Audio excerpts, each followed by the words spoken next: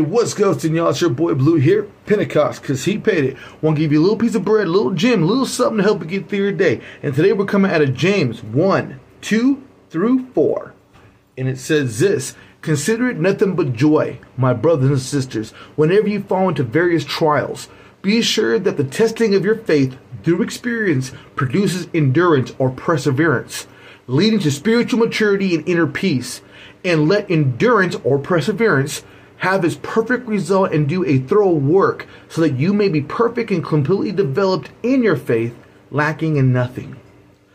God doesn't say you be happy about the trials you go through and the things that you deal with.